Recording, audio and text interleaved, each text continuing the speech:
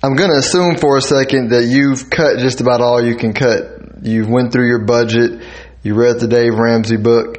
And even if you can cut a few more small things, it's never going to be enough for you to build up your emergency fund. So the first thing I want you to do is find a way to make an extra $125 to $250 a week, right? Not a whole lot of money, just an extra $125 to $250 a week. Couple of real simple ideas is you can go buy some inexpensive but quality items at garage sales in well-to-do neighborhoods and sell it online, right? You'd be real shocked at how much good quality stuff people with lots of resources want to get rid of.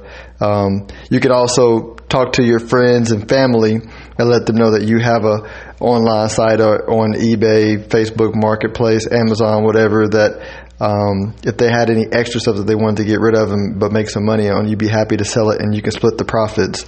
There's also all kinds of freelance sites that you can go to, and in the evening when you get off work and put the kids, get them to bed and fed, then you can work online and trade your skills for talent. There's lots of people who need people to write blog posts for them, or lots of people who need them to do assistant type stuff that they don't have time to do. And there's plenty of websites where you can freelance your time and bid for contracts and just spend your evenings that you normally would spend, watching TV, just working to build up some extra money. Second thing you do is once you get money, all the extra money you make, you deposit into a separate checking account, one that's not at the same bank as your regular checking account. You go to a separate bank, and tell them you don't want a debit card for it, and you deposit all that money into that bank. Only money goes in that bank. No money comes out. Then after you do that, you want to set up a second level of accountability by going to a friend who's good with money and asking them if you can send them your bank statement monthly as accountability that money isn't coming out. Or if you have a financial advisor, you can do this with your financial advisor.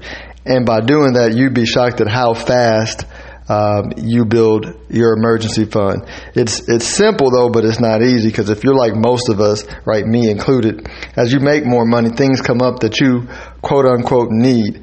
It'll take lots of discipline and submission to accountability to learn how to master this emotion, right? The good news though is after you fight back those urges a few times, it gets a bit easier. You start building the muscles necessary to put away money and leave it alone. But without that muscle, you will always struggle financially. But I promise you can do it. By the way, don't beat yourself up when you fall off the wagon, right? It's likely going to happen. You're not perfect. You're not a robot. You're a human. You just want to pick yourself up and go back at it.